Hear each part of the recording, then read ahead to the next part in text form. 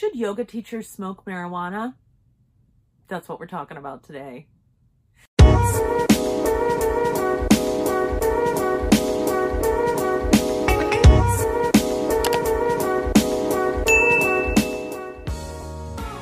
Hi, I'm Angelica. I've been teaching yoga for 15 years. I've been teaching yoga teachers for the last 10 years. I used to own the largest yoga studio in the state of Nevada. And now I do high-level coaching for people who are looking to 10x their income through their yoga business. Let's talk about it. Marijuana and yoga. Should you do it? Well,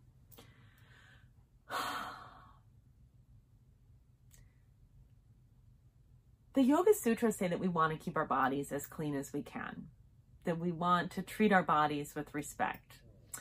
There's a principle in the 8 limbs of yoga called cleanliness, right? So it's like cleanliness of the body on the inside and on the outside. We get to clean the body through our asana practice. We clean the body through the foods that we eat. We clean the body through showering and bathing and keeping clean.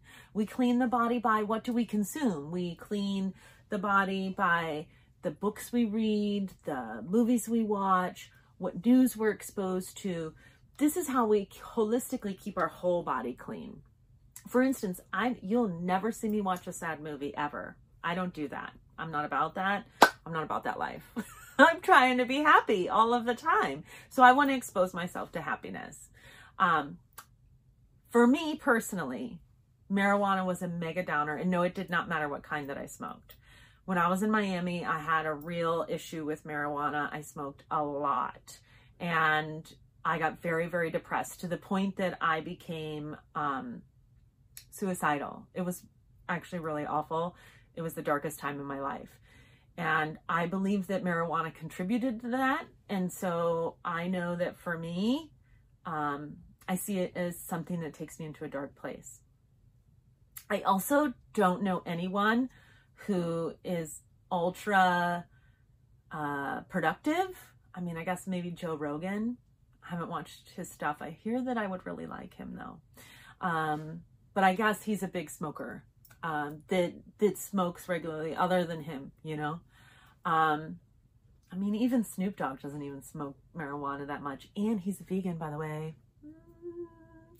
Yay, Snoop Dogg. Anyhow, I know that this is a controversial topic, and I know that people want to hold on to their vices and they want to hold on to the things that make them feel good, right? Like we all have things that we do that make us feel good. My crutch is food. Like I love eating. And so if I feel sad, I have to fight the temptation to eat.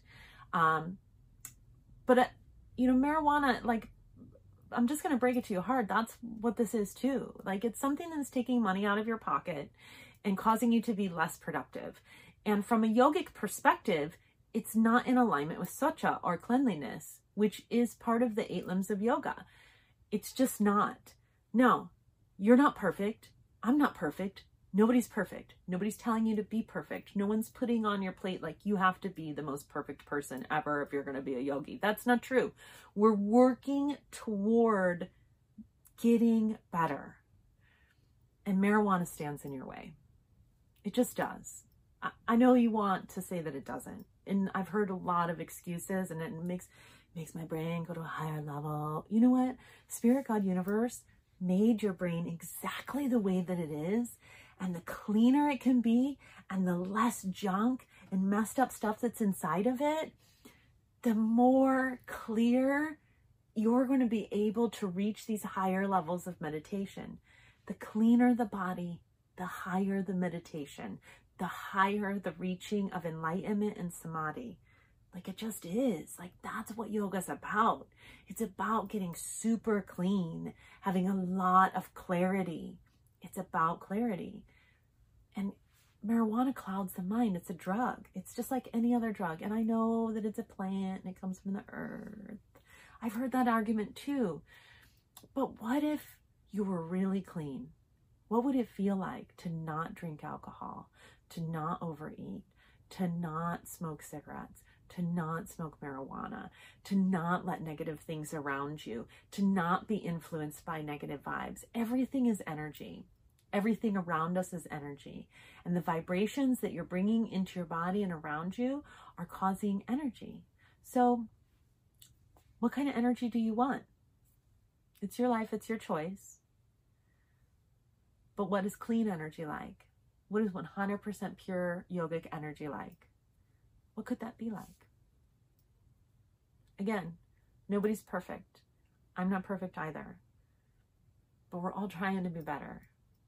At least I hope. I have to believe that. Because if I don't believe that, then I feel really bad for humanity. So I believe that we're all trying to be better. And I believe you are too. Give yourself a chance. Thank you so much for watching. I really appreciate you. If you want to learn more about the 8 limbs of yoga or yoga philosophy and you haven't taken yoga teacher training yet, I do offer a yoga teacher training with a couple of my partners who are amazing women. You can find out more about that in the description. If you haven't yet, download my free book, How I Made $1 Million Teaching Yoga, also in the description. Have a wonderful day. Please subscribe. I'll see you tomorrow.